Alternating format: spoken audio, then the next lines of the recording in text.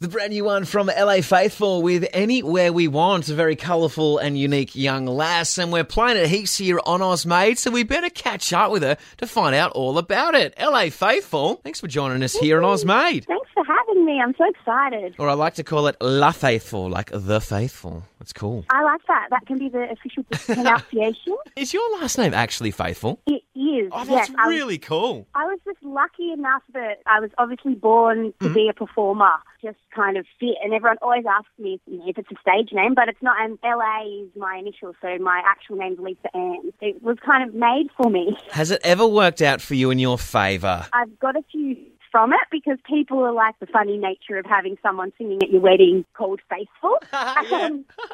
You surprise people by having such an unusual surname, and there's not many Faithfulls around either. So when I see one, so I'm like, we must be related. And you have to think about it, like the origins of people's names. Someone was obviously very faithful to something, and then that was their name. Because your name's not like Lisa the apple grower. That's pretty obvious to what that person's last name was associated with.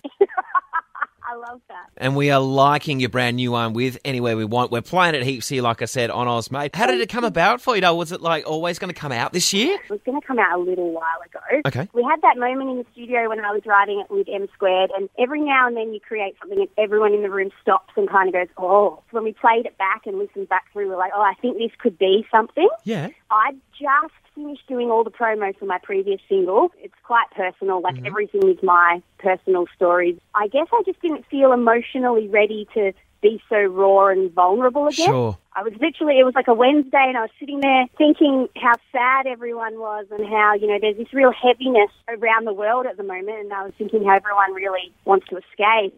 My song is literally about the things we do to escape our reality. Anywhere We Want really has that next step, and I think I've progressed as an artist. I've learnt that people really respect and resonate if you just are honest and you're just yourself. Sure. That's been a huge lesson with songwriting. So now I literally, if I have a bad day, it's sort of my therapy. Yeah. I sit down and I write it. You find a lot of creatives do their therapy through writing and expressing themselves from pen to paper or however they do it. What are you going to do next? What are we going to express after Anywhere We Want?